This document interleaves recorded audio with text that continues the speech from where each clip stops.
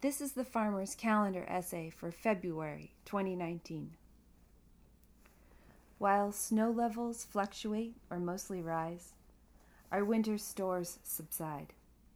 The woodshed looks like a mouth of broken teeth, and the chest freezer has new cavities too. The same goes for our livestock supplies.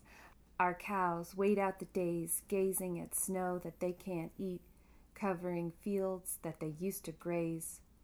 Thank heavens for hay. Last summer we stuffed the mow with the winter's worth, 1 bale per cow per day, plus extra, just in case.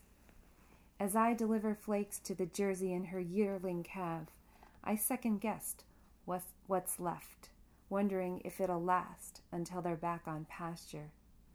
So much depends on a winter's strength and length. As I deliver flakes to the Jersey and her yearling calf, I second-guess what's left, wondering if it'll last until they're back on pasture.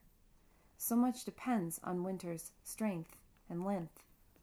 Years ago, when I worked on a bigger farm, each morning I climbed into the loft where the bales were stacked to the rafters. Summiting the steep pile, I'd pry down a dozen, clenching them by their twine. As winter days ticked by and the mountain of dried grass dwindled, the barn's walls re-emerged. One day in mid-February, by luck or barn maker's design, I saw a sign I took to mean that we'd reached the season's halfway mark. Sunlight streamed through a whole board near the roof's peak, a vent in the shape of a valentine.